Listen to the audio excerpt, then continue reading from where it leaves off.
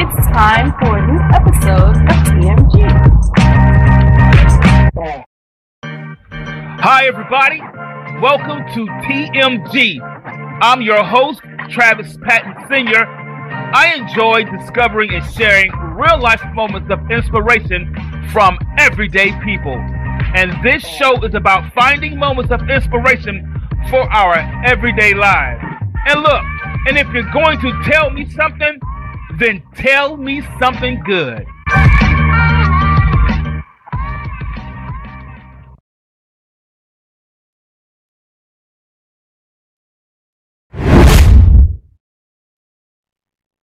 Hello, everybody, and welcome to a brand new episode of TMG. Let's tell me something good. I'm your host, Travis Patton Sr. Man, I'm so stoked about tonight's episode. I'm so glad you're joining in. I'm so glad that you're here. Before we get started, you know how I gotta do it, guys. As always, I gotta give a huge shout out to my biggest supporter, my biggest fan, my lovely wife, Nicole. Hey, girl, how you doing? I know you're watching. I know you're listening. Guys, look, in a very short time, this show has taken off. And it's being heard in places all around the world. Yeah, places like the Philippines, like Japan, like China. Guys, we're even in Canada and France and Great Britain. I am amazed that people are listening to the show all around the world. And of course, right here in the United States. Listen, if you have been rocking with TMG since day one for the 3 years that we've been streaming, let me take this time to tell you thank you. I really appreciate you. Maybe, though, this is your first time tuning in. Maybe this is your very first time listening to the show. Man, if it is, let me tell you, thank you so much. Or whether you heard about the show or whether someone told you about the show, doesn't matter how you got here, as long as you are. And I certainly am glad you showed up tonight. Guys, listen, everybody knows that this show is all about finding moments of inspiration with everyday people like you and like me. So if you have an inspiring story that you would like to share and you would like to come on the show, guys, send us an email. It's right there on your screen. It's tellme something21@gmail.com. Now, maybe you don't want to be on the show, but maybe you know someone who does.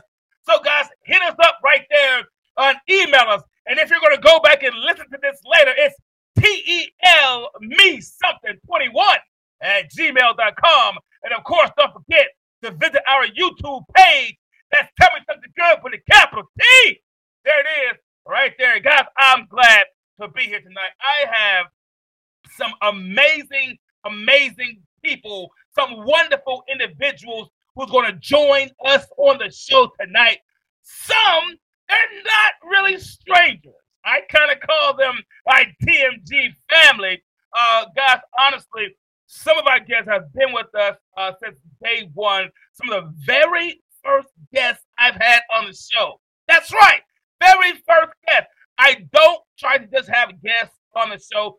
I try to build relationships with people, and everyone that I have had on the show, we do have a relationship. I can contact them, they can contact me, and we do. So think of all the guests you've seen come on the show. You have a relationship with those wonderful people, and I'm just fortunate and blessed that I have some of these individuals, and we have another special guest on the show joining us tonight. Guys, you don't want to miss this, so I'm going to jump right into it. You know, tonight's episode, guys, if you did not catch it, it is called Behind the Mask, Uncovering Autism. That's right, Uncovering Autism. Some of us may already be aware that April is World Autism Awareness, not just national, but World Autism Month. And it's a time where we draw and focus attention on individuals and people with autism. Now, not to point them out as speculation, but to understand that they are people like everyone else. Now, a kind of a rundown of where I come from with this title of Behind the Mask, Uncovering Autism. So me, you know, a lot of things I talk about myself, right? So as a child, I kid you not, man, I kid you, and don't laugh. If you're going to laugh, it's okay. I promise you. I'm 53. I probably laughed at this 100 times already. So as a child, it was always fun for me to pretend to be someone else. Anybody else, when you were a child, did you enjoy pretending to be somebody else? I know some people are watching right now. I know some people are listening. Please go ahead and put it in the chat. Let me know if you were one of those people that when you were a child, you enjoyed pretending to be someone else. Make believe, dressing up. You know, when you one of those people like me. So I enjoy pretending to be someone else. I did. I would even make my own mask. You know, I would get paper, construction paper, and make my own mask so I could pretend to be someone else. I would make my own mask and wear them, right? Because behind the mask, I could pretend. But what if the only way some people could feel accepted is behind their mask? Man, this week we're going to talk about discussing what it's like living behind the mask and how to come out from the mask, right? Think about that, guys. So I told you I would make masks and I would do things to pretend because I just see, Cal, somebody else said I pretend to be different athletes or musicians. Right. I'm with you, Cal. That would be me, man. I would pretend to sing and I know I can't sing. I get that. I would put on a mask and pretend to be somebody else until my grandmother would call my name and I would have to take off my mask and become Travis once again. That's my story. I could always remove my mask and become myself. But for some individuals, the only way they can feel accepted is behind their mask. If you aren't aware, April is World Autism Month. It's a time to gain clear focus on increased opportunities for acceptance, understanding, and awareness of people with autism by simply saying, I see you. You don't need a mask. I see you. Tonight, man, we're going to talk about how important it is for people with autism to feel comfortable unmasked. Tonight's guests are certainly no stranger to the show. Like I said, they are a mother and son team who understand what it means to believe, hope, and keep dreaming. Man, wait till you hear from them. The mother is a busy autism advocate, a licensed social worker, and life skills trainer.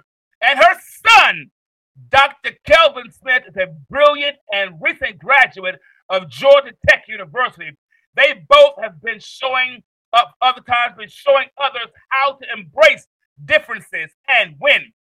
Also, our other guest panel is an autism and ADHD specialist, a behavioral analyst, and school psychologist, and an absolute pleasure to speak with, Dr. Diane Hudson. Guys, I want you to do me a favor. I want you to give a huge TMG shout out to our very special guests, Larita and Dr. Kelvin Smith and Dr. Diane Hudson. Y'all give me a shout out up in here. Hello. Hello. Hello, audience. Hello. So glad you guys are all on board and you are here. Look at the big smiles that you brought with you tonight. Loving it, guys. Guys, thank you. Thank you, everybody, for joining the show tonight. Thank you for having us. So much. Happy to be here. Travis, you know. Love it. I absolutely love it. Guys, these are my guests, Dr. Kelvin and Larita Smith of KL Speaks LLC. Guys, and of course, Dr. Diane Hudson in the building. Woohoo! Dr. Diane, we are glad you are here tonight to add a different perspective on things. So we love that. Miss Larita, you and Dr. Kelvin, certainly no stranger to the show. Correct. Joe's been here for 3 years. You guys have been here for 3 years. My very first guest. I told you I don't try to just have guests. I try to build relationships. And I love it. Guys, I'm not going to tell you where I saw them in the store one day. But when I saw them in the store one day, they said, no way. I ran up to them like they were rock stars. Literally, like, if I had a pen and a piece of paper, I would have got the autograph. I kid. Am I not lying? Am I not lying? No, you kind of scared me a little bit initially. I know, right? They were trying to stop. And all of a sudden, this little skinny guy ran up to him. And they was like, Travis? I'm like, yeah. They're absolute rock stars, guys. This is actually our third show together, but I know there are some listeners that may not know who you guys are. Right. So please take just a minute, if you will, and tell a little bit about yourself for me. Well, Travis, first of all, love your energy. Thanks for having us this evening. To everyone, I'm Larita Smith. I'm a proud mom, autism advocate. I made a decision many, many years ago to dedicate my life to empower, educate, elevate, and inspire my son, Kelvin. I wanted him to imagine possibilities beyond what we could see at the time. I focused on his strengths. I supported his challenges, and I'm just happy to be here another year for Autism Acceptance Month and inspire the audience this evening to embrace differences and win. What we do know, Travis, is that we're dealing with a neurological disorder. We do know that it does affect the way the brain is wired. With Kelvin, and he's going to speak to you all in just a second, but I just wanted to let you know that it's called the spectrum because when you met one, you met one.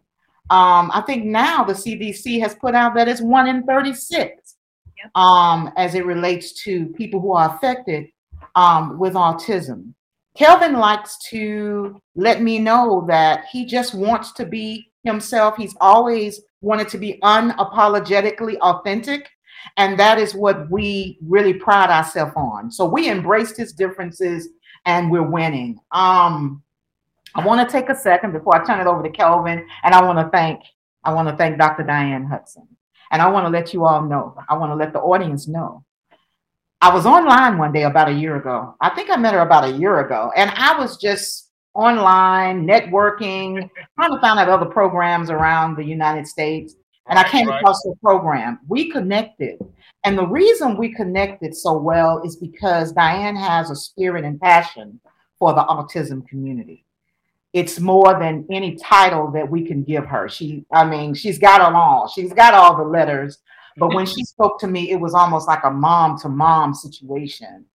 And one of the key things that made me want to continue to be in contact with her is that I participated in some of her groups, some of her webinars. We've actually had one-on-one conversations. I think I took up about an hour and a half of her time. And her whole focus was on teamwork, the parent and the child. And she really did a breakthrough for me. And I must share this before we move on. Diane, I don't know how much you realize how much you affected me, but when we were talking about what I could do as a parent to make sure that the environment and make sure that I was looking within myself and looking in a prism of how Kelvin saw things, that my household would be better, that the household wouldn't be so stressful, that Kelvin wouldn't be so stressful. And that is what I want to stress today, is that a lot of times we focus on treatment for the child, but a lot of times we have to come back and look at ourselves and the caregiver who is setting the tone every day in that home as to how that day is going to be for Kelvin and for their children. So before I go any further, I want to just personally say thank you, Dr. Diane. I really appreciate that. Oh. And now, Kelvin? Yep. Thank you, Marty.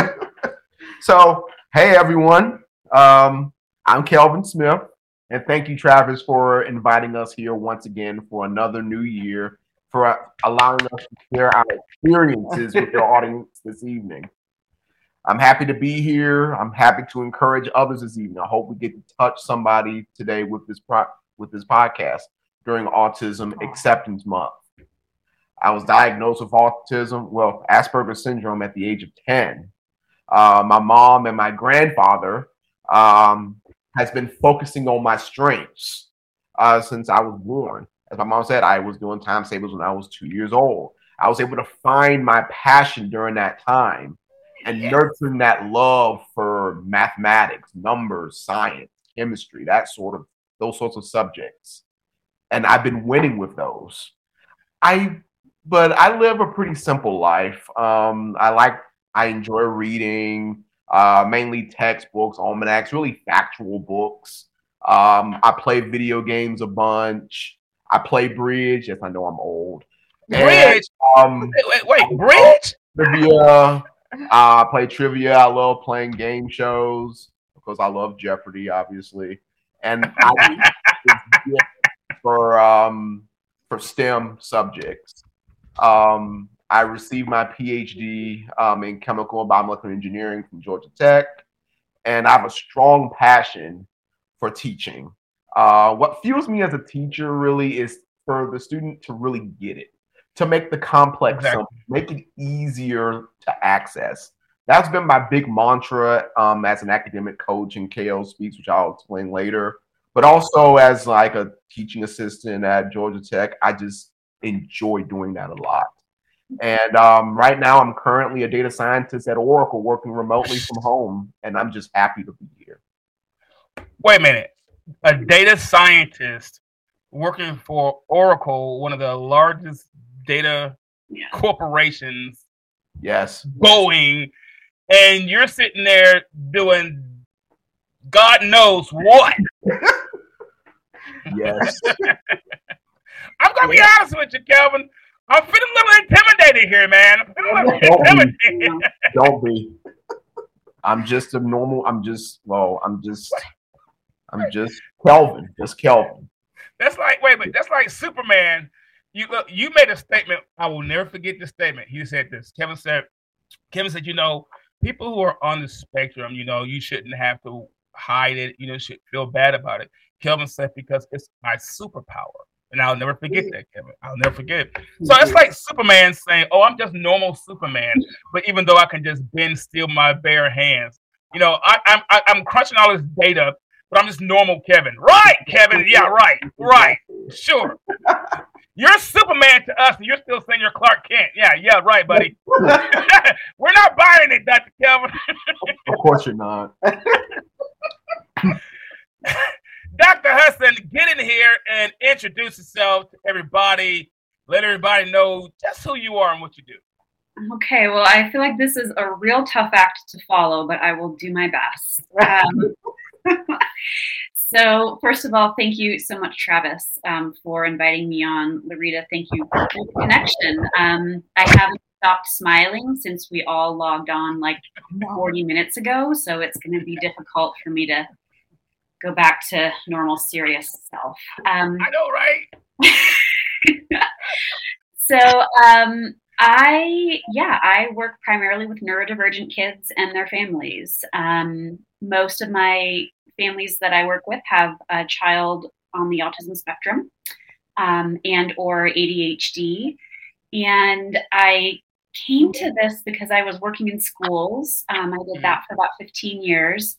Really loved the collaboration. And also for a lot of the parents, it was kind of like your kid goes to school, we do these things, and then they go home. And then that's kind of it for a lot of families. There's not a lot of other support.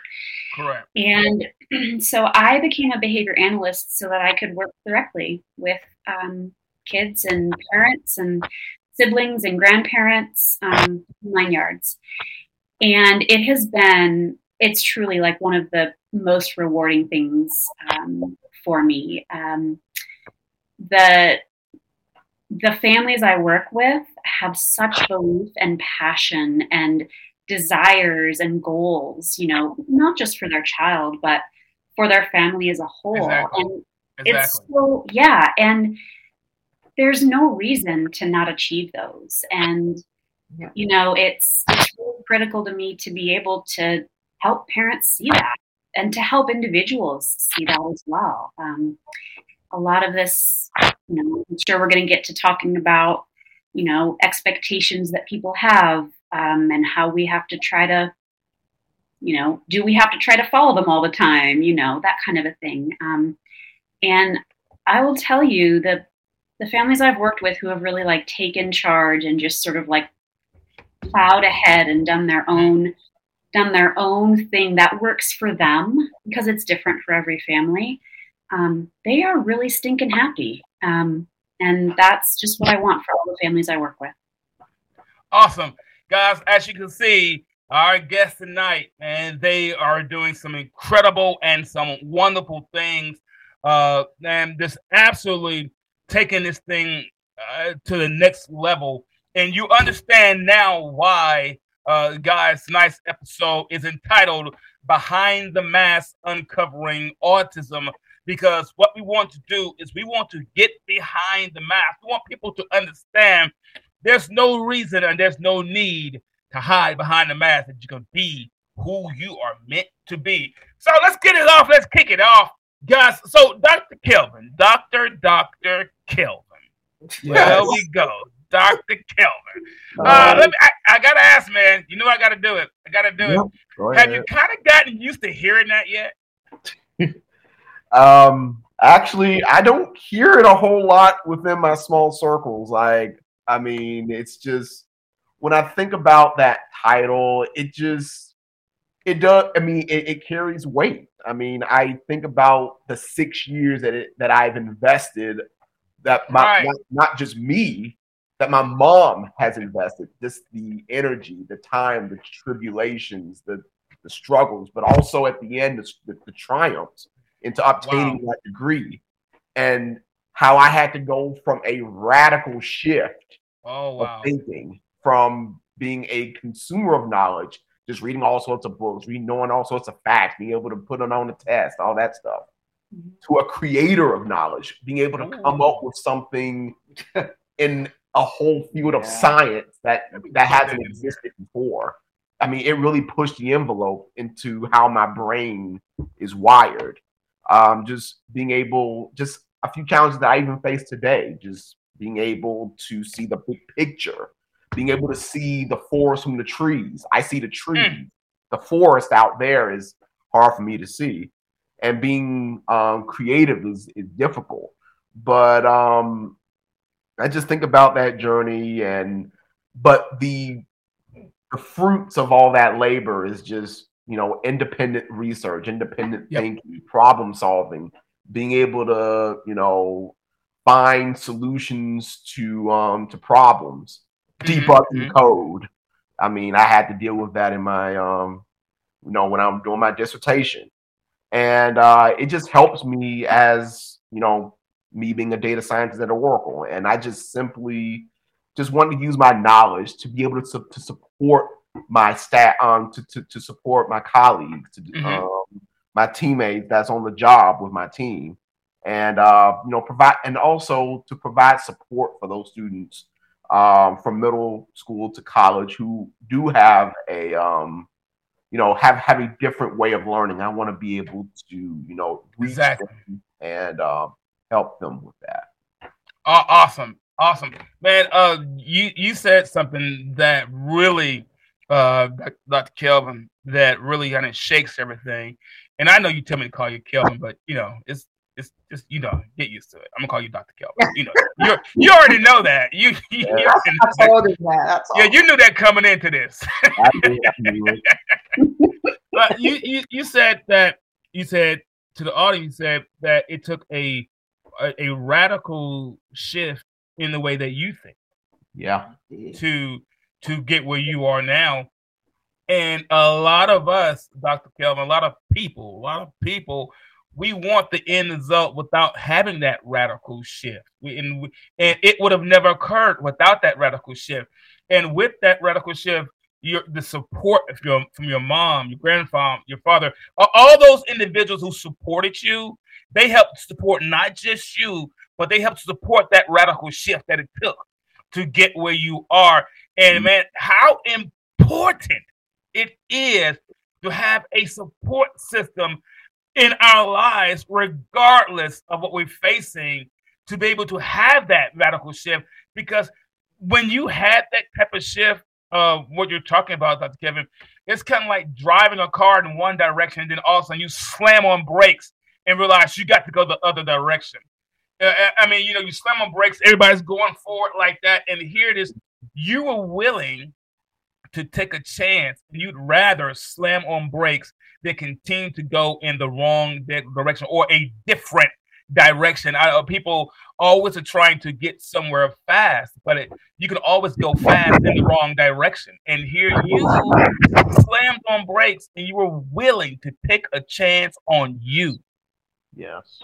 You took a chance on you, man, and you said, I got to bet on me if I don't bet on anyone else. And that's what I hear. Sounds like what you did, Dr. Kelvin. So, yeah. I know, man. I know. When you think about it like that, it's like, wow. That's a lot to process when you start thinking, I bet it on myself. And when you bet it on yourself, my friend, when everything and all odds, man, I've been there, but you bet on yourself, and man, kudos to you. I know I've said this to you before. I'm gonna say it again. Congratulations to you, man. Thank you, Dr. Kelvin. Yes. At some point I may just say Kelvin, but Dr. Kelvin, you are a recent graduate from Georgia Tech, right? And who has you've begun a brilliant career, but things were a little rocky for you at first. What was the diagnosis that you received kind of at an early age? You mentioned it earlier that at that time was new and a challenge for you. Yeah, of course. So, like I said before, I was diagnosed with Asperger's syndrome when I was 10 years old. I experienced a lot of, rocket sauce. I had anxiety. I was constantly in defense mode. I was paranoid about who's going to come up to me. Like, what are they going to ask me? What are they going to say? What do they want with me? I feel meltdowns, feeling overwhelmed, waking up on empty emotionally, psychologically, almost every day. My lack of motor skills, my experience of, social interactions, being able to read people, social cues, even language deficits. I had a pretty big stuttering problem when I was in elementary school. I had to get speech therapy. Also, with my obsession, fixation on math and science, which to me was a positive because I was able to use that hyper-focused gift to bring happiness and meaning in my own life and career. But all of those tribulations that I faced affect who I am and my adaptability and how I adapt and learn. But now I can say that I'm a self-advocate, and I let people know what I need to be successful for myself. It is now a request to now go beyond the accommodation, beyond just say, oh, okay, I understand. I can, give you this, but also to embrace my strengths and what I bring to the table. Awesome, Dr. Kelvin. Awesome. Guys, I told you this is going to be a great topic. We got people already putting questions in the chat. Guys, I know. I told you I couldn't wait either. I knew this was going to be great. Every time we speak with Dr. Kelvin and his mom, Mr. Ritter, someone's always touched. Someone always tells me, hey, this was a great topic. I'm glad you did it. Glad you discussed it. So, match this question, Dr. Kelvin. Of course, just me asking. After your diagnosis as a young child, growing up, watching your peers and your classmates, do you remember at any time feeling differently or the need to kind of fit in with everyone? Absolutely, yes.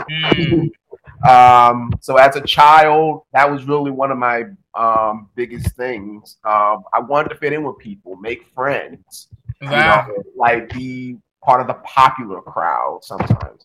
But the thing is that fell in stark contrast to my personality and my interests.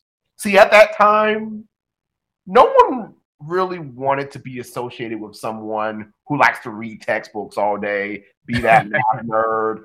Like, he loves school. He loves coming to school and be, raising their hand at answering questions. Right.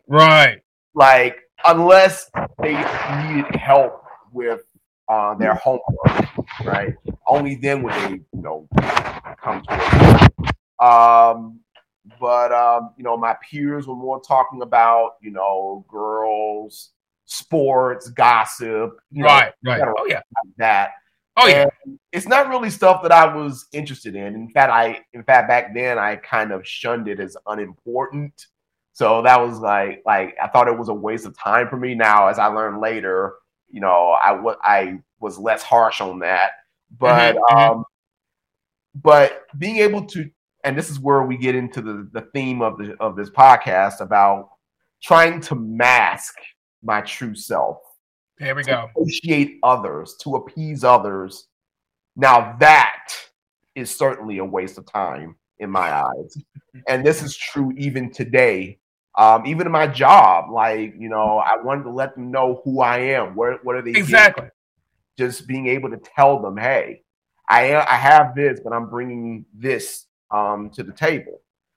My masking was actually at its peak in middle school, but I just couldn't take it anymore. It was going insane. I was going crazy.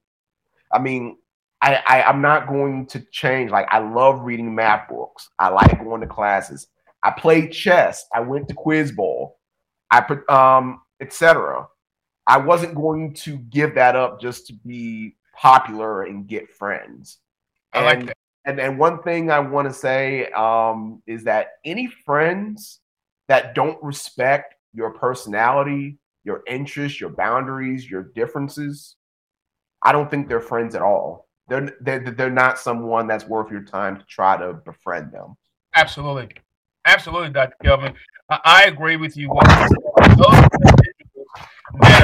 Our safe space is supposed to be, or those in that inner circle.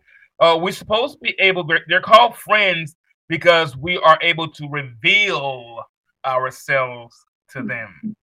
They're not called friends because we talk to them a lot. We're not called friends because we go to the same school or work on the same job.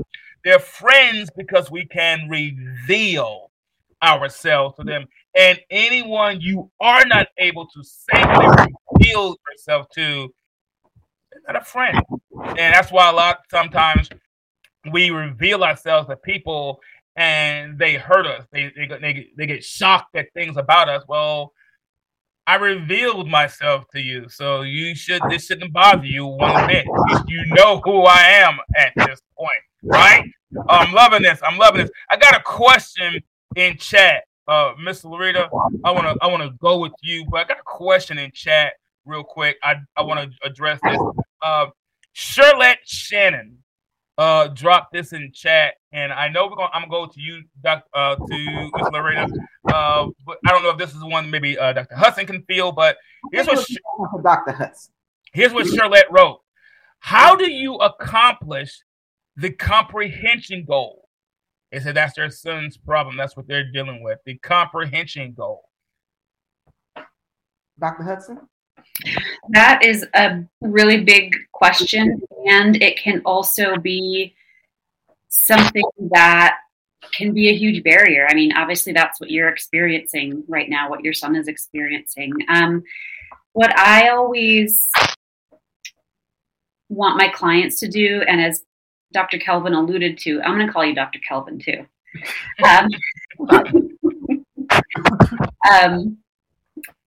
Is that being able to advocate for yourself is what I find to be the most powerful way to overcome some of those deficits that you might have, whether it's in comprehension, whether it's in understanding social nuances. I have a client right now, and we're working on him just asking questions of people like that. Are we still on that topic? Can I tell you this?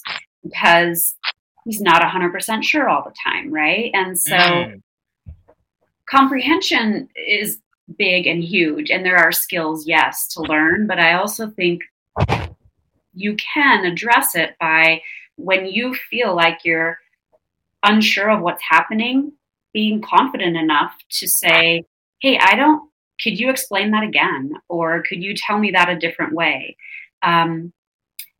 Also, though, like, the topic of this podcast, it's not easy to do. It's not easy to do at all. And depending on what environment you're in, who's around you, it might be even harder. So that support network is really critical. Absolutely. So there you go. Charlotte, we hope that gave you some insight, or at least some tools to kind of get started with what you're doing. All right, so Miss Larita, I ask you, you stood by Kelvin all his life. You've been there. You've been a pillar of strength to him, and he has a doctorate, but you also have it as well. I mean, my gosh. Look at Kelvin. It felt like it sometimes. I mean, like my daughter, she calls me. She's in college now, like her senior year. She calls me, "Hey, Dad, I need tutoring on this. I need tutoring." And I said, "Look, when you get this degree, half of it is mine. I just want you to know right off the bat. And when you begin your career, I want half. That's what I want. I want half. You're not going to use me like that. No." So, Ms. Larita, that's your question, Ms. Larita. So, with all this going on, Kevin mentioning, hey, man, I felt like I was behind this mask a lot of times in middle school. Middle school can sometimes put us behind a mask because of what we're trying to do. You're trying to find out who you are, discovering who you are, going to high school, everybody's hormones changing, your voice getting deeper to some people. Just a lot going on in the environment. A lot going on. How about you, Ms. Larita? Because of the stigma, just because of the stigma, and that's so huge now, because of the stigma that society kind of creates for anyone that is different, for anyone that's different, regardless of what it is. Did you ever sometimes feel that pressure, come on, as a parent, to have him conform and fit into society? Yes. Initially, I did, and that is why I placed Kelvin in social skills therapy. Now, we got to think back to 2003. It's a long time. That was a suggestion by the neuropsychologist. So I followed suit. He learned how to interact with others, which comes naturally for neurotypicals. There were a lot of scripts and role playing, and at the time, it did teach him how to communicate with others, which was good. And he still uses those skills now to adapt to certain situations in society. But Kelvin is unapologetically his authentic self now. And what I realized, I appreciate the social skills therapy. I was in groups while he was in groups. But at that time, the climate and the society is really, it's getting better. But at that time, you had to conform to a neurotypical. Correct. The scripts was like, if somebody asks you this question, this is what you say. Everything was scripted. But the thing was that that's a form of masking. Kelvin wasn't really allowed to be himself. His job was to conform to everyone else. Until he came to me and he said, no, it ends now. I don't want to do that anymore. I just want to be myself. The pressure comes with individuals on the spectrum that want to conform. And I just, when I think about that question of the pressure, I know Dr. Hudson will probably go into it more because she works with a lot of girls. They're real good at masking. But for Kelvin, it got to a point where he said it felt fake, and it didn't feel good for him. If somebody asks how you doing, what your response should be, or what your facial expression should be. Correct. Because I won't say all because it's a spectrum, but for Kelvin, it was more difficult for him to try to role play than it was for him to just to be himself. Now, I'm only speaking for Kelvin. Now, there are other kids under the spectrum that crave socialism. They crave to have friends. They want to be a part of the popular group. Kelvin just never really desired that. And so I want to encourage the audience as we deal with stigmas of being different, is for those young people who desire to be a part of the quote unquote popular group, for them to stand on their own, stand within themselves, be themselves in the group. And like Kelvin said, if they get a negative response, or they say you're not cool, or you can't sit at the lunch table with us, and they begin all of the bullying, everything that Kelvin went through, then it's at that point where you really need to help your child to evaluate whether this particular group of people is going to be good for him. The one thing Kelvin had as it related to socialization was in the social skills groups, he was able to meet other people who were in the group, and we would all his birthday parties and all of the social events, whether they went to the zoo or bowling or putt golf. He had a group of people during that time, during elementary and middle school, that would come out and support, and we all supported them as a unit, as a family group. But I just want to encourage everyone that's on this podcast and who may be sharing it with people that they know, is that it is tough. It is not easy trying to belong. Kelvin told me one time, and still to this day, I hope I say it right, Kelvin. You can let me know if I say it wrong, but he said, "Mom, I know that I am of the world, but I don't necessarily want to be in it." He's okay with not. Am I right? Did I get it right? That's about right. But he still knows that through this journey he's been on, he still knows that at times he has to play a role because we live in a neurotypical society. Sometimes he says, what if it was reversed? What would the world be like if it was more neurodiverse people than neurotypical? So we talk about that sometime, but I do want to just hit the nail on the head as it relates to stigmas and differences, because there are a whole group of kids on the spectrum who want to belong. They want to be in the popular group. They want to be liked and be in that setting. And that's when it gets really dangerous, because we have to protect our kids from the bullying and self-esteem issues that can derive from them not being accepted. Absolutely. You spoke that like an advocate. You spoke that like an experienced person, but more so you spoke that as a mom, and we could hear your heart behind that.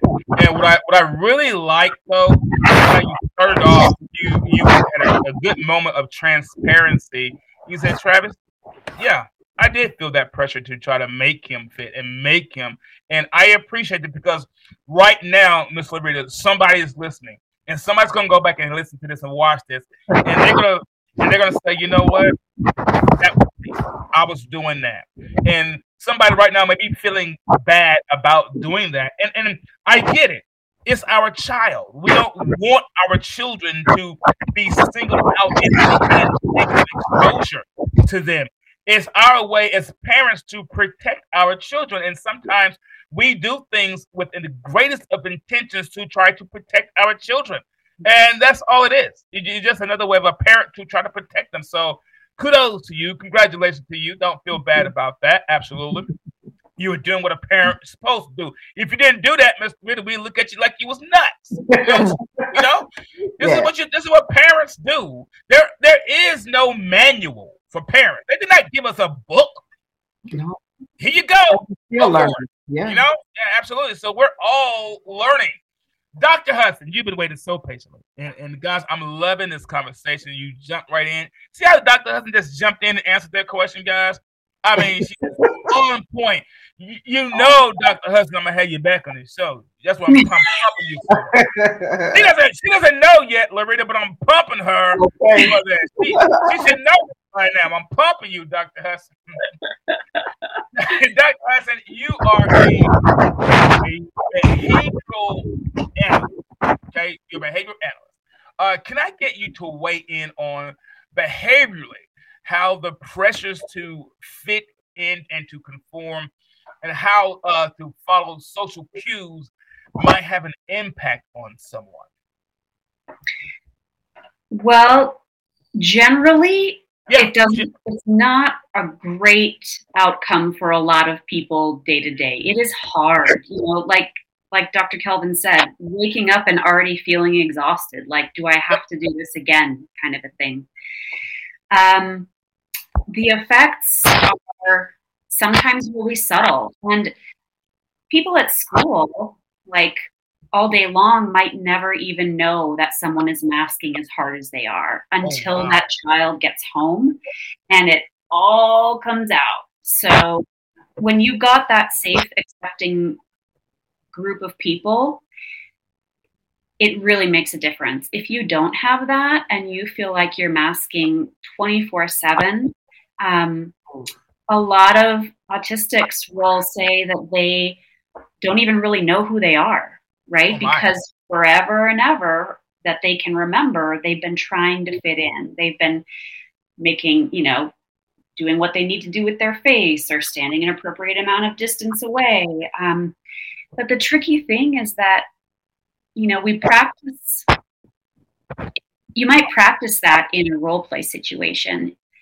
But how often in everyday life is every single interaction exactly like the way you've practiced it? It's just not.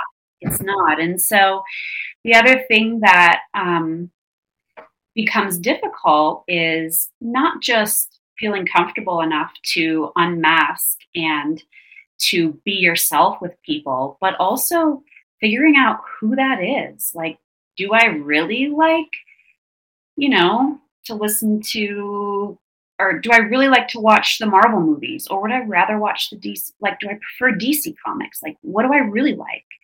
And finding your group of people, your group of friends, your group of adults, and I'm kind of as though I'm speaking to kids right now, but finding those people who will give you the space to say, I don't like either of those things. I actually just want to go and watch SpongeBob like all the time. And that's my thing.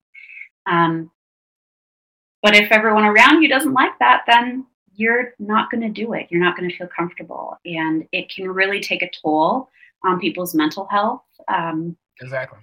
We also know that, there's a correlation between a diagnosis of autism and anxiety, depression. Wow. The direction of those is a little bit hard to parse out, but it's real common.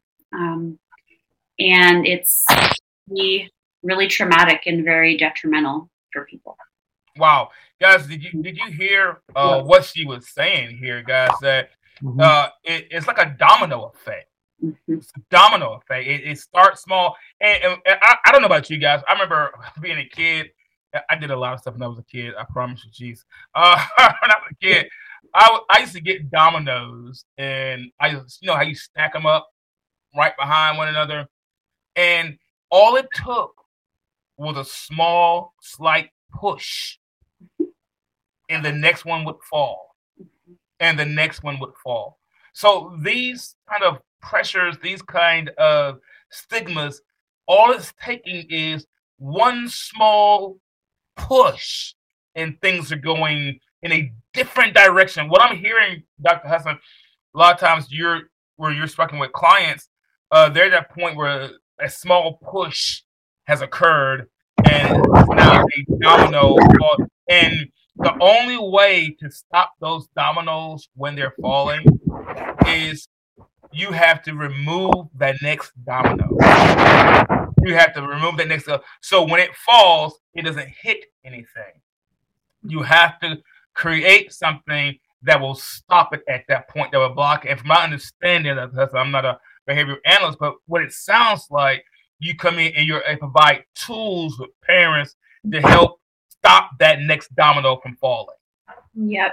And sometimes the tool is just clear everything out, sometimes literally, and let this domino do what it needs to do, and then let's regroup and come back together. You know, there is no shame in saying, hey, I need a break. I need time. I need space away from you. And sometimes parents find that really difficult because our parent brain is like, but no, I can help you. Right. That's not always the case in the neurodivergent brain. The neurodivergent brain might be like, whoa, no, you actually can't, and you're making it worse. And so listening really closely to what your child is saying is hard and really important. And it can be wrong too. I love it. See, guys, I told you this is the why we do this show and shows like this, because it does help. Is it possible the pressures to follow what are accepted social cues and sometimes even cultural cues or cultural may be cause for individuals to feel, well, you already answered the question, overwhelmed and develop feelings or the need or a sense to perform in order to be accepted? You know, you begin to feel, I just got to do it. Okay, if I don't do it, then nobody's going to like me. I know what I'm like at home, but I got to. Is it possible that those things, you know, I don't want to live with the stigma of it. I got to be. Is it possible? Yep. And I really feel like the work that I do now focuses not just on helping an individual child or an individual family, but really working with the people in the next circle out from that particular child. So a teacher or aunts and cousins, to help them understand that, like, what you're seeing is not wrong behavior. It's a different interpretation. I love that. It's just someone responding the way that they know best to do, and what can you learn from it. So creating a society, you know, and groups, and Larita, you alluded to this, it's a little bit easier now, right, than when Kelvin was a kid. And I see differences year to year. You know, when you can have a community where everyone can show up as they are and do whatever it is their thing is that they do, man, that's pretty magical. That is when you really get to see kids thrive. Guys, I'm putting this in chat, what you said, Dr. Hudson. It's not wrong behavior. It's a different interpretation. And you know how so many people have been misdiagnosed as bad or terrible, and they carry that stigma with them all their lives. They carry that weight that someone an authoritative figure said that. And now, and I've learned this, when an authoritative person says it, it carries more weight, it sticks, it carries, until another person of authority comes in and removes it. So imagine a teacher, a parent, a loved one saying that, and it wasn't that you were bad. You just interpreting it differently. Guys, when we interpret, I learned this in communications. I'm huge on communications, and I learned that we're constantly at communications with our environment. If it's too hot, too cold, too wet, too dry, whatever, we're constantly in our rooms. We're constantly in communication with our environment. And someone might come outside and say, man, I'm cold, and put a jacket on. Well, it doesn't mean it's not 80 degrees. It just means their body is interpreting it differently. We may look at them odd because they have on earmuffs, but it's how their body is interpreting the situation or the environment at that time. And from what I'm understanding, Dr. Hudson, is that a lot of language has been used with individuals on the spectrum that it should not have or could have been done differently had we had more information and ourselves be educated on the situation and not be so quick to use language that could be harmful to people. Right. And that's why I think, Larita, as a parent, when you honored Kelvin's Kelvin saying, this group is not what I want to do. I mean, that was a big, really important, critical move. Absolutely. And when kids first get diagnosed, for a lot of parents, it's difficult because they have this idea of what they think their child is going to progress through and what they might do. And then they're kind of hit with this, well, maybe it won't be like that. And I think it's really important to not lose sight of the fact that a neurodivergent brain is a pretty fascinating thing when you can harness those cool skills that you have. Some people really struggle. Like, as Larita has said, autism is a spectrum, right? And not everyone has the same experience. And for some people, it can feel very difficult, and difficult for the people around them. But I promise you, if you're a parent listening and you've just had a child who's been diagnosed with autism, your kid has some pretty amazing skills. And they're just waiting for you to notice them. So, man, I told y'all this gonna be good tonight. You dropped some game right there. That was I started this off with one of my favorite quotes from Dr. Kelvin. Dr. Kelvin said, guys, this is a superpower. Yeah. And he said, I don't want to get rid of it. He said, this is a superpower. He said to me, the reason it sticks with me, Dr. Kelvin, when you think about someone that has a superpower, they want to keep it. They want to stick with it. He said, I'm going to use this and make it work. And what I'm hearing from everything is that you've learned to make it work, and with all the different things that we got going on here. Guys, listen. All right, guys. I can't wait. It gets better, guys. It gets better. Guys, listen. TMG, Tell Me Something Good podcast has a lot of corporate sponsors. We do. We have a lot of corporate sponsors. I'm trying to incorporate a lot of them into the show, guys. But my gosh, if I did do that, we would not have a show. So I pick out two to kind of generate on the show. Guys, right now, one of our, I know I'm a huge sports fan. I am. My wife is a huge sports fan. I know there's got to probably be some sports fans watching and listening. And you wonder, man, where can I go to get me some smooth sports gear? You know where I go? I go right here, fanatics.com. That's right. I go to fanatics.com, the major league and sports guys gear. They sponsor the NFL, NHL, NBA, hockey, NASCAR. That's right. They are official sponsors. I go to fanatics.com.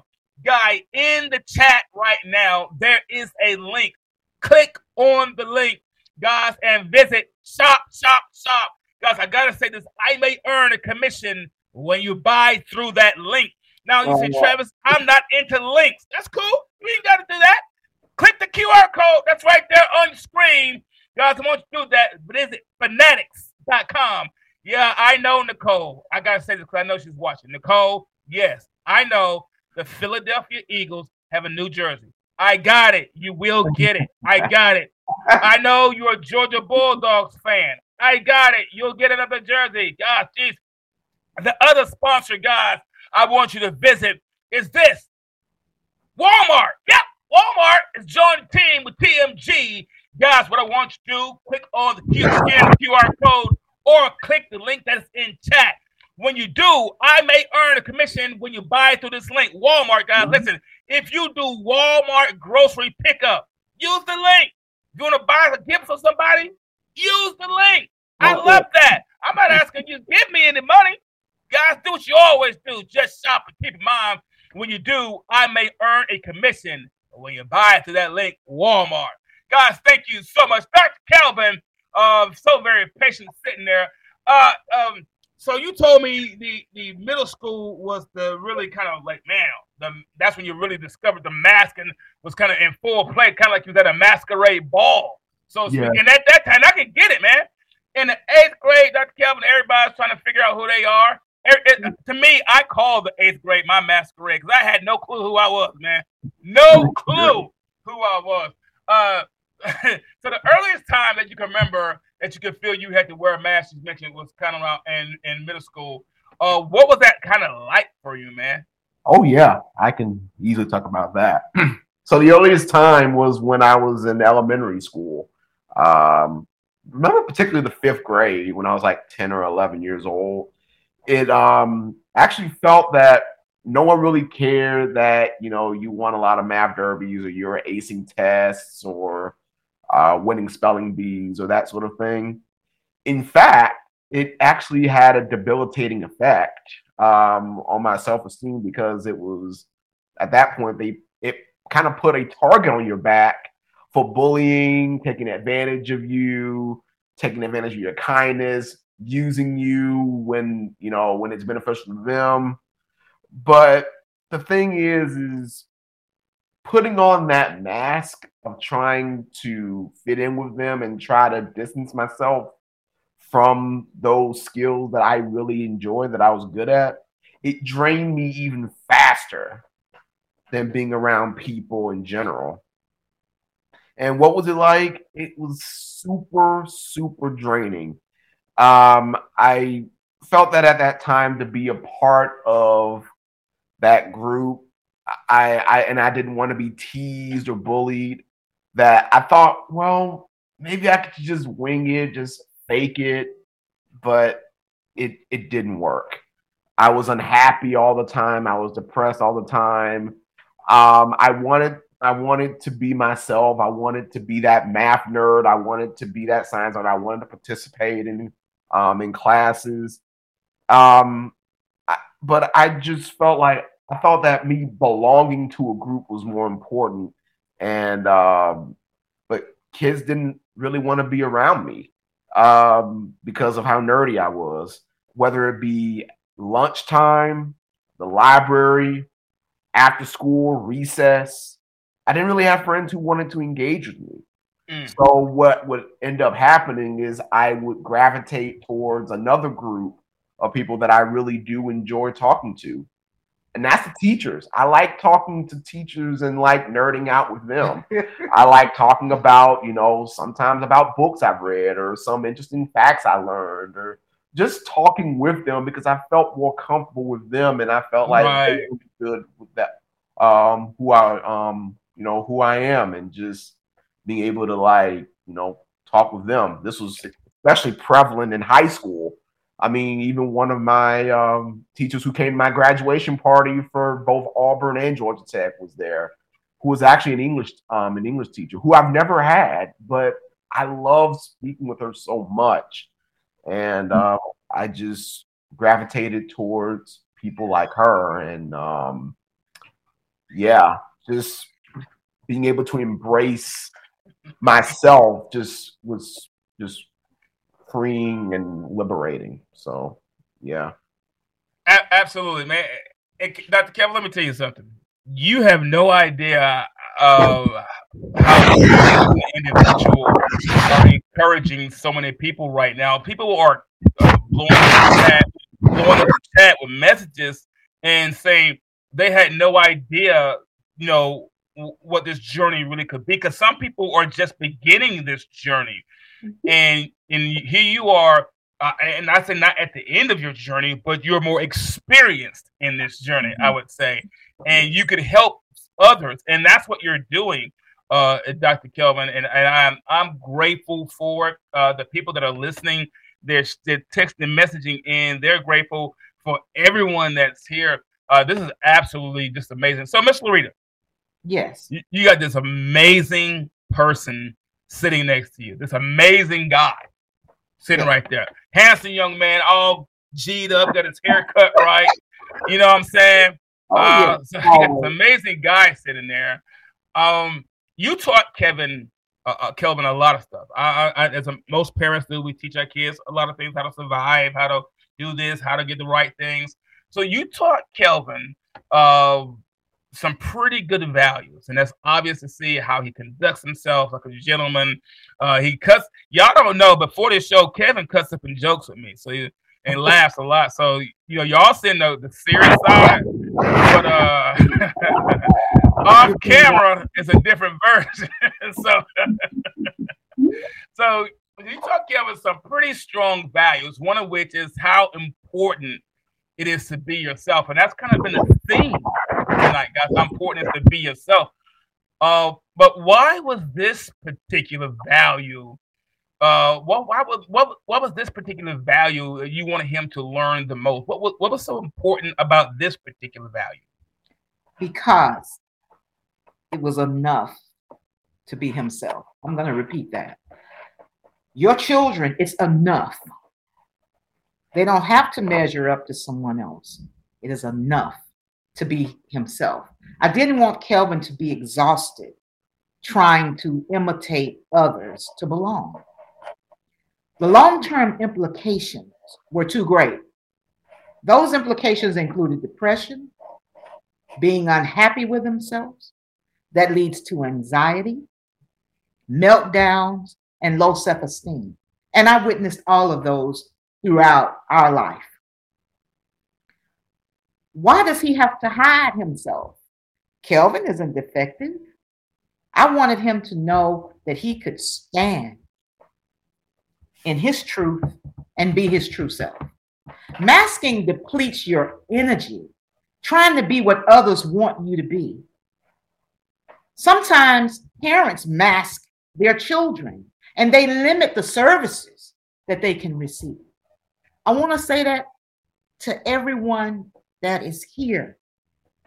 We have to stop masking because we're thinking of what others will think. I could care less about labels. I could care less about what other people thought on the outside. Authenticity was the key to our success. Kelvin was always, from the moment he got the diagnosis, the only thing I told Kelvin is that we weren't going to let it beat us. We didn't let it define us. We was going to try everything. And the things, even statistically, that they said he couldn't do, for instance, something like driving. I was told during that time that, kids on the autism spectrum can't concentrate. Well, he got his license at 16. So a lot of times, I want to encourage everyone on this podcast.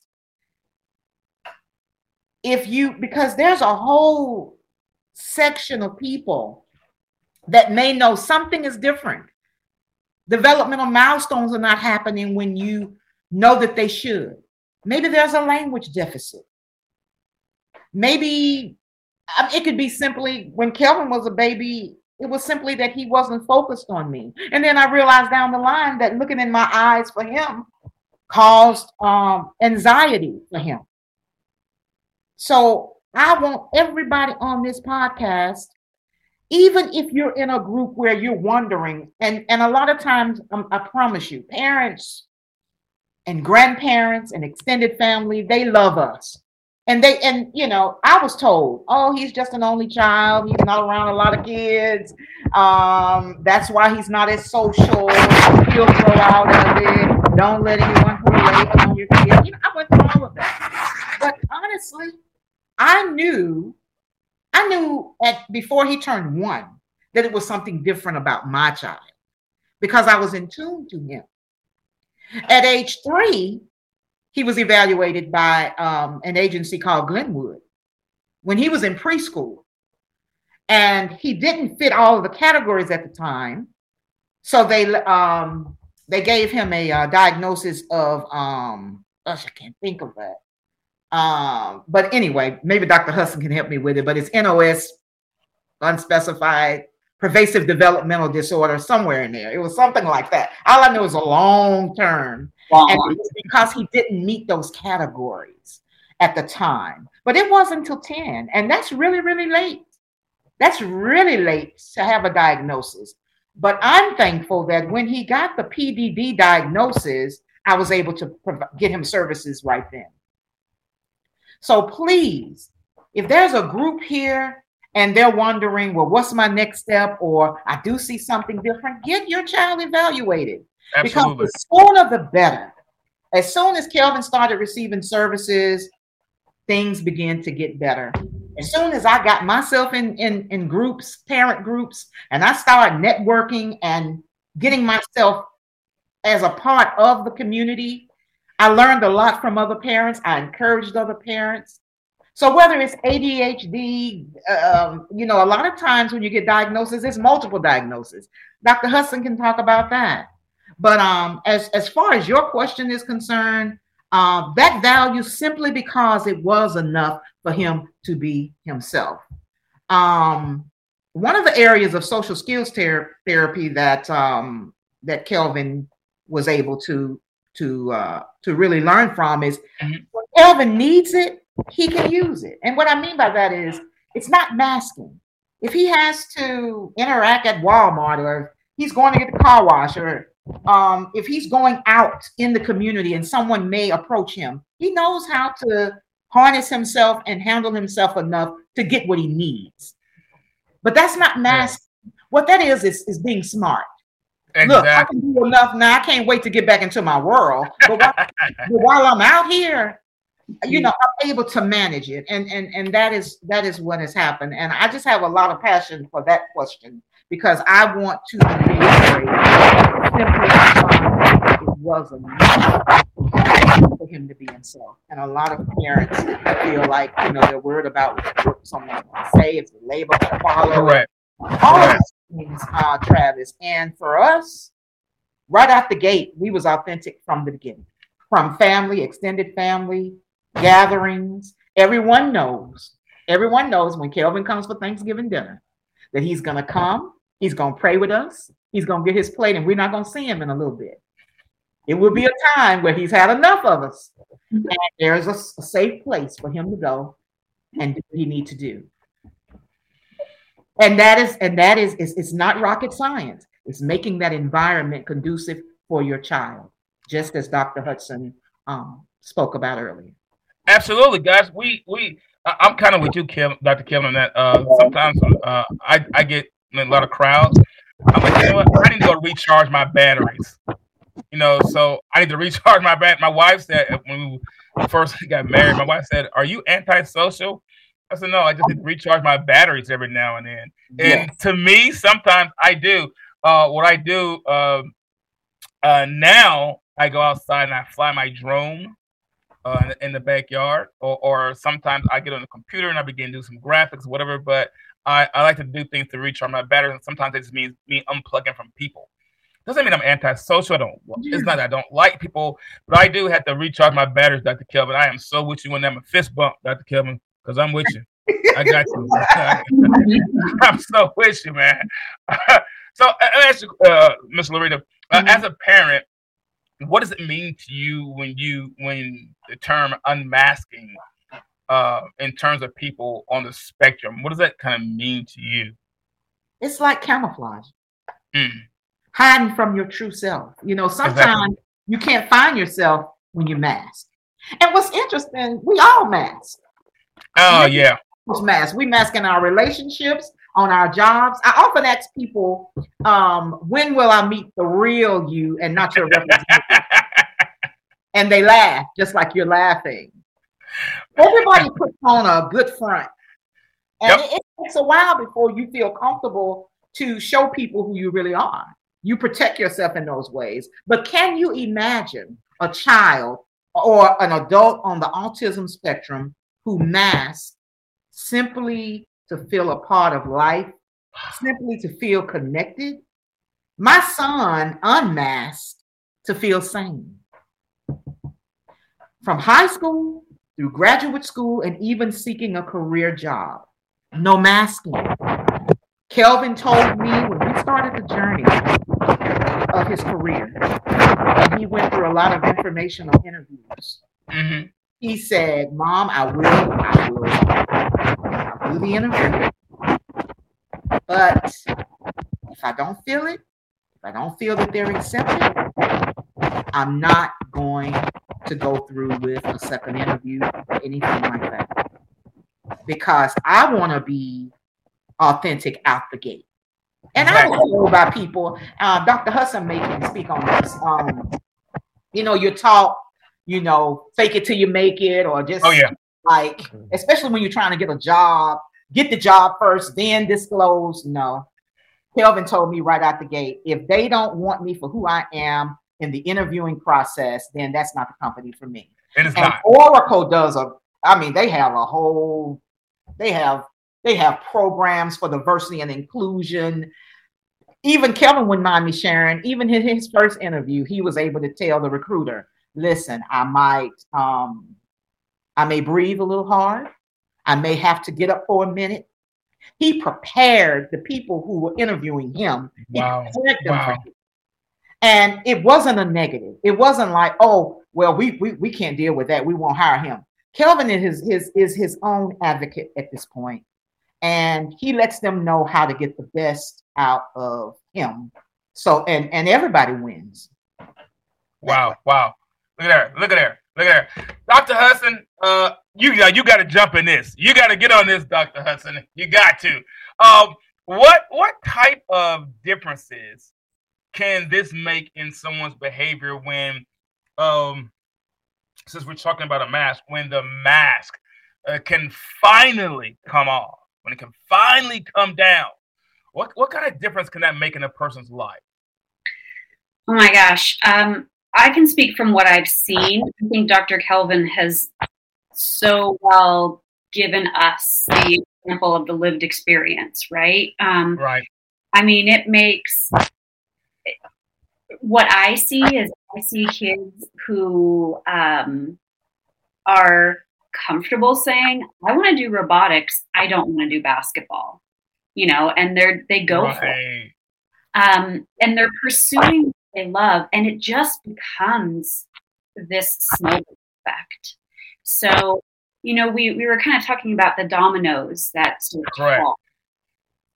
It's also possible to create a little bit of an opening, so that your kid can have time at home with family to unmask. And then maybe they get a little more comfortable and a friend comes over after school and they unmask there, and then that friend at school at recess and they're comfortable being themselves. It goes just these tiny little windows of opening. As Larita alluded to, I work with a lot of girls, autistic girls who are very often, if they are diagnosed, they're diagnosed later or they're misdiagnosed for a while. And when you get a group of girls together who feel like these other people get me, I would my favorite sessions with those girls were where I would just ask a question and they would start to give each other suggestions and answers and support. And it was something that I couldn't create anywhere else if I tried. It was because these girls had this environment, this authentic group that they felt comfortable in. And they would talk about how hard it was, outside of there when someone else, someone didn't get them or didn't understand what they meant. And they felt bad and they were sad about it. And they got bullied. But I will tell you the power of that group, of them finding people who they could relate to and could relate to them. I mean, it really made such a huge difference. And so when you talk about a support network, I always try to bring parents into that conversation because, like we've talked about, as time goes by, as years and decades move on, generally society becomes a little bit more accepting of differences. Not all the time, not in every situation. We've still got work to do. However, that really starts for me with a lot of the conversations that I have with parents, because if you're a parent of a 4-year-old now, you grew up, 25, 30, 35 years ago, and things were different and the expectations were different. And we bring those to the parenting table. And to really sit down and try to unpack that is hard and uncomfortable. And also, it's possible. I think I'd mentioned that before. Not just can your child thrive and make progress, you as a parent can feel like you're doing the job that your kid needs to. And it might look very different than if you have a neurotypical child, your autistic child might need something very different. And it's not that you're not being a good parent. or you're not meeting their needs, in fact, you're being a better parent because you're attending to their needs and you're responding to them differently. And it makes a world of difference for a kid when a parent starts to notice that. Man, I told you this was going to be a good episode, guys. I told you this was going to be good. I told you. Dr. Hudson, so one thing I mentioned earlier, and I was introducing you to, that you were also a school psychologist, correct? You were also a school psychologist. Have you noticed children responding differently when they have that sense of freedom to be themselves? Yes. Oh my gosh, yes. The creativity that you see that you may not have even known existed, the ideas, the stories, the connections that kids feel comfortable making. It's really cool and fun to see and hear, but the best part is to watch their body language and faces, and to see someone finally be like, I'm going to tell you everything I know about the planet Pluto. I don't know if Pluto's a planet anymore. That's, I guess, it's not any longer. In 2006, it wasn't a planet. Okay. The rock called Pluto, I guess maybe we could call it. A dwarf planet is now a dwarf. A dwarf planet. Thank you. Yeah. So if you when you finally find your group of people where you can talk about that, and it may not be that everyone else loves it, but they are willing to listen to you, and they will like cheer you on. Like I can speak from what I've seen. Calvin can speak from what he's experienced. It makes a big difference. Absolutely. And I'm gonna say this, guys. I'm gonna say this as a disclaimer. Regardless of what circumstances someone's life may be in, it's all different. Remember, this show is about finding moments of inspiration in our everyday lives. Get it, guys? Everybody's everyday life is different. It doesn't mean one's is better than the other. It means our everyday lives. Whatever your everyday life looks like, this show's about finding moments of inspiration in that moment, in that space, in that time, in that place that you call yours. And Dr. Hudson, what I'm hearing is there could be so many creative people, and they were locked behind languages that people have said about us that just isn't true, because we just didn't have the right words to say. So we said something else. And because we said something else, the future, the potential that's inside of us has been held back, not because of some diagnosis, but because of some wrong things that may have been said. What if Dr. Kelvin had believed what society was saying? What if Dr. Kelvin had believed he needed a mask? We would not be calling him Dr. Kelvin. Dr. Kelvin said, no, I got to put the brakes on at some point. Mom said, no, if you're not comfortable, you're not going to go. I got to ask this question to everybody that's listening. What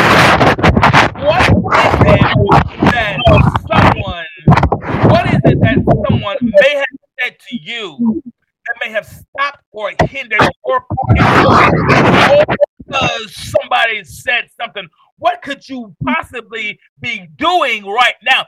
Think about this, guys.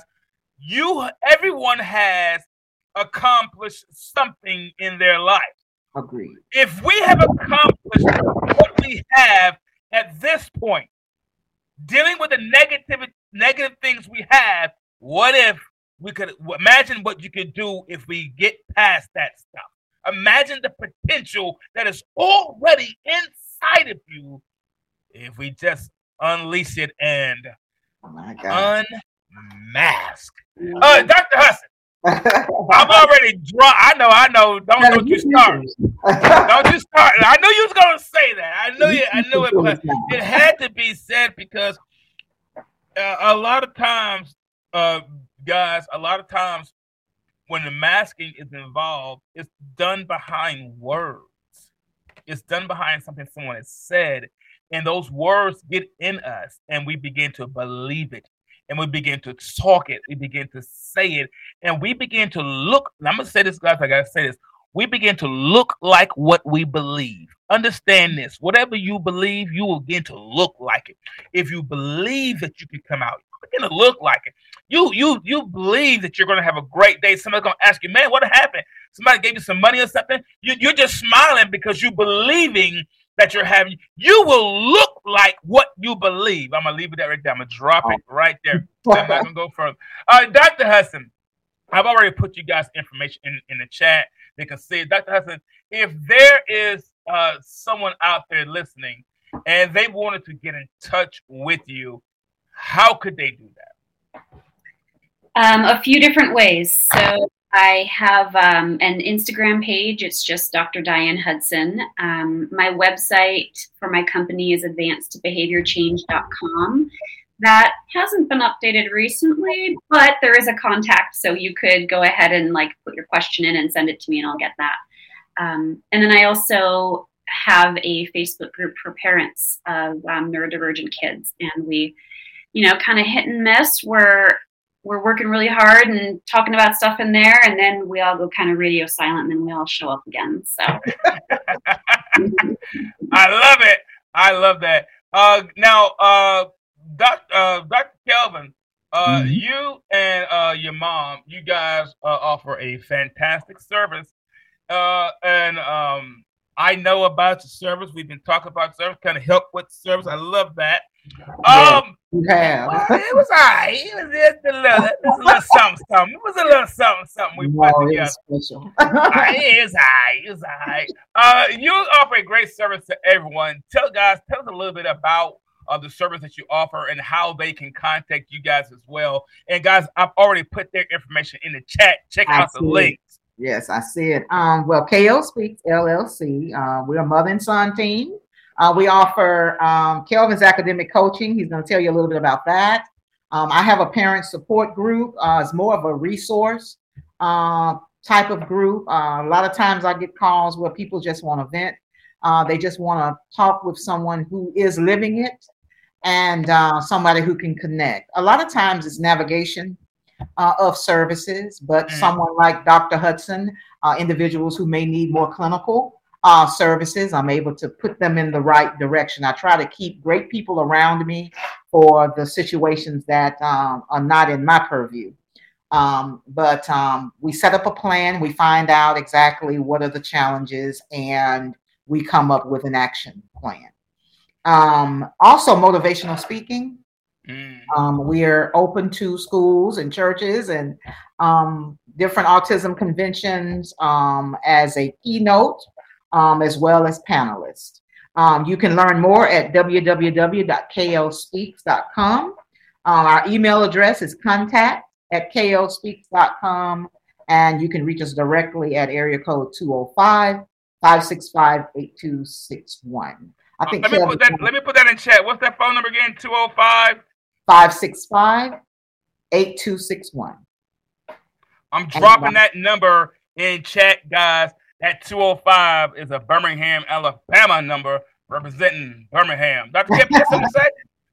Yes, I'm gonna in just a second. I want Kelvin to talk a little bit about what he does in academic coaching, but I also want to let you all know in Birmingham. Well, first of all, to encourage all of you around the United States, because I know this podcast is far-reaching, to definitely connect in your communities to find out different activities that are going on throughout the remainder of the month. Saturday, there are two events in the Avondale area in Birmingham. One is the 19th annual Walk for Autism. It begins 8 until 12, and it's going to be at Avondale Park. And then the 17th annual Funky Fish Fry is going to be from 11:30 to 5 on Saturday at Avondale Brewing Company. There are so many different activities. I wanted to highlight Midfield City School. They're going to have an acceptance walk on April the 29th at 10 a.m. Kelvin and I will have a table there to give out information. And it's going to begin at the Midfield Board of Education. And I'm going to be in contact soon with everyone about the Autism Speaks Walk in Atlanta, Georgia. It's going to be Saturday, September the 30th. I'm sponsoring a team, KL Speaks team. I'll be soliciting your support. I would love for you to come out, and that's not until September the 30th. So Kelvin, did you want to say anything about academic coaching? Oh yeah, absolutely not. So my mom said I spearhead the academic coaching piece. What sets me apart from other tutors around the country is, for one, me living with Asperger's. I totally understand and get the struggles of neurodivergent children and teenagers trying to figure their way out academically. And my goal is to provide a service to them, for them to easily access material, for them to be able to make the complex simple, be able to just peel those complex layers of that onion to its core and to its essence, so they know, oh, okay, that's what they need. My subjects of choice are in STEM. I also help with ACT and SAT prep. Wow. And another thing I do is dealing with executive functioning skills. Really, they range anywhere from time management, study skills, organization, prioritization, those sorts of skills, which are absolutely essential, not just in academia, but really in life in general. I give them that. I give them the tools and the resources and practice sessions to be able to deal with those. Now, as a, when I was at Georgia Tech, I was dealing with tech to teaching, and I got a certificate from there. So me being able to be an effective teacher is a big passion of mine. And and the reason why I do this academic coaching is for me to give back to using my God-given gifts to them. And that's really what academic coaching is really all about. And it's for anyone. A lot of people, they do think that Kelvin only works with a target on people with the spectrum. There are a host of other students that we work with that don't have a diagnosis or on the spectrum, but because he's so talented in those STEM subjects, he also provides services to anyone who might be. That's fantastic, guys. That's fantastic. Dr. Kelvin, we're going to be ready to wrap it up. Let me ask you this, Dr. Kelvin. Okay. I got to let you get the last word in. Got to. You always give us those drop mic moments. I'm never gonna forget that superpower. Remember we did that video and I still had it in my head. I'm gonna leave it alone. Different story. Dr. Kelvin. Yes. So somebody's watching right now. I know somebody's watching. I know. Listen to me. I know somebody's watching and listening right now, and they're going to listen to this later on, all around the world, not just the country, around the world. Okay, right. And they're listening right now, and they feel the only way they can be accepted is to put back on that mask. Maybe they felt strong enough or courageous enough to take it off, or maybe they felt the only way to be accepted to put that mask back on. What would you say to that person? Yeah, I want you. When you have that mask in your hand, this imaginary mask in this hand you see right here, I want you to take that mask off, throw it in the garbage. Let me say that again. Take that mask off in your hand, throw it in the garbage. Be your true self. Now, I understand that's going to be I know it's much, much easier said than done. I understand. I know and understand that bullying, manipulation, being taken advantage of, self-esteem issues, all of those are real possibilities. I know, I've dealt with them. But the key here is to love yourself enough, to be able to stand in yourself enough, to distance yourself from that toxic situation. Remove that toxicity from that from yourself immediately. Now, as I said before, like someone who is a true friend, and I mean a true friend, I would say out of all the people that I've met, I would say I may have like, peers, probably like 5 true friends that I can count on, that I can be myself, right? They will never make you put on a mask in order to fit with them. So based on that, I'd like to give like a little like thought exercise to reflect on who your friends are. Like think about all the people you interact with in your daily life. You talk like Travis talked about, you talk with them a bunch. Maybe you call them every few hours, or you social media on Instagram, TikTok, whatever. Reflect on who your friends are, and I want you to ask yourself these 2 questions. Do they let you be you? Do they accept you with your quirks? Will they accept you? Will they let you be you? And the second question is, do you have to pretend to be somebody you're not in order to be in their crowd? Do you have to appease them? Do you have to like the same things they're doing? Do you have to do the same things they're doing in order for them to accept you? If the answer to at least one of those questions is no, you may have to rethink who your friends are, because they're not going to be your friends. Almost certainly they're not going to be your friends, because then they won't allow you to be yourself, and they're just going to drain you.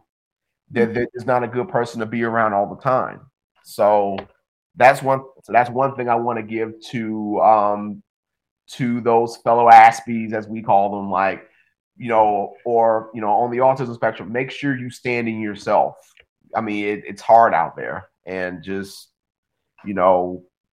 stand in yourself. Take that mask, throw it in the garbage. Now, for the parents and the caregivers, I also have an important message for you as well. I want to encourage you all to accept your loved ones on the spectrum's true self. Accept them. Don't judge. Don't belittle. Don't criticize. Don't be sarcastic. Don't be here's a good example. Like, how can you know all this trigonometry stuff? How do you know? I mean, how can you paint, like, for those who are aspiring artists, like you draw this very detailed anime picture, or all the moons of Jupiter, and know all the things about airplanes and trains. Trust me, I know. I've seen it before. But you can't. But then they say, oh, you can't tie your shoe, or you can't go up to this person and ask for. I've dealt with this in my life so much. Don't do that. Give them their space. Be the support when things become stressful in their lives, because it's gonna happen. And the important thing is, don't be the perpetuator of that stress. Don't do it. It just makes things worse. All that is going to happen is that your child or your loved one, whether it be your spouse, your husband, wife, whatever, is going to be rebellious against you. They're going to be in defense mode. They're going to be putting up their shield, trying to protect themselves from you, and mask, and unknowingly, and just as a natural like mechanism for them, they're going to mask, and they're just trying to they're going to mask in front of you. We just simply see the world differently than you do. And instead of making us conform to your way of thinking, open up your heart and embrace our differences. That's it. Woo! Mic drop moment. Dr. Kelvin. Wow. Mic drop moment. Guys, I told you Dr. Kelvin something special. I told you he is absolutely something special. Absolutely amazing, Dr. Kelvin. And it's a great segue. We'll get ready to close. Great segue. It's about masking and being someone else. I don't know about you guys. Have you ever watched a TV or movie show and they have these masquerade parties? Everybody wears a mask, and the requirement. It was strange. The requirement to come into the party, you must wear a mask. The requirement to participate, you must wear a mask. You know, you must wear a mask. It's called a masquerade, and a masquerade is pretending to be someone or something that one is not.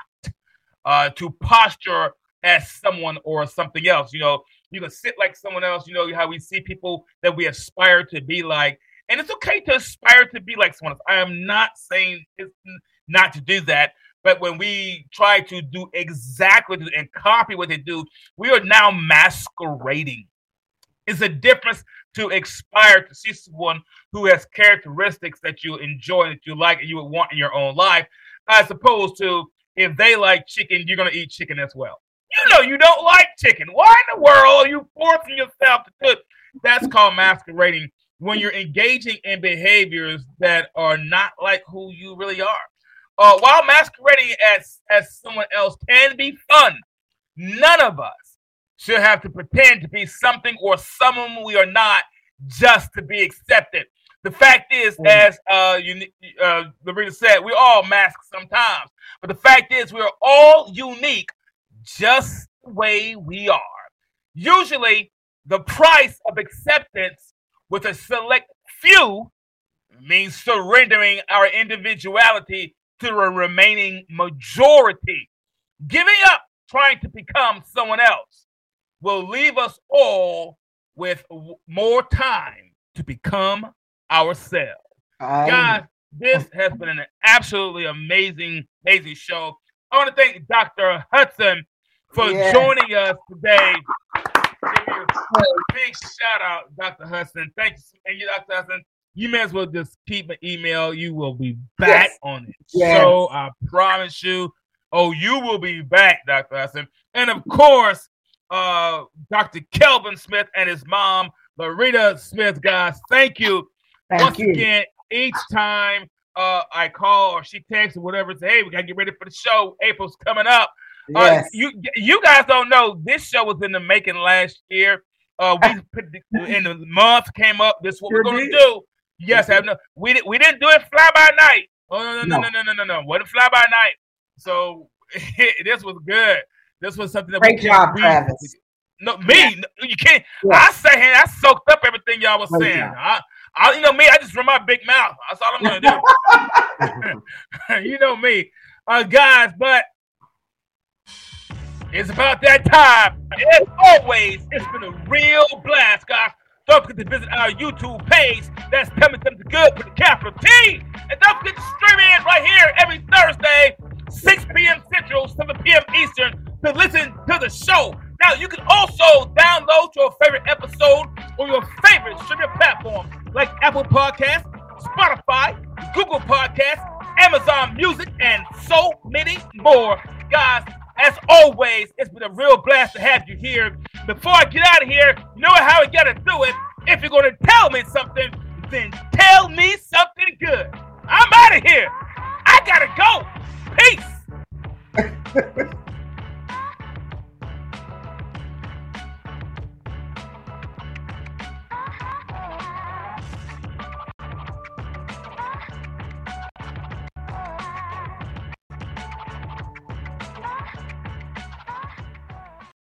Get ahead of postage rate increases this year with Stamps.com. It's like your own personal post office. Sign up with promo code PROGRAM for a 4-week trial plus free postage and a free digital scale. No long-term commitments or contracts. That's Stamps.com, code PROGRAM.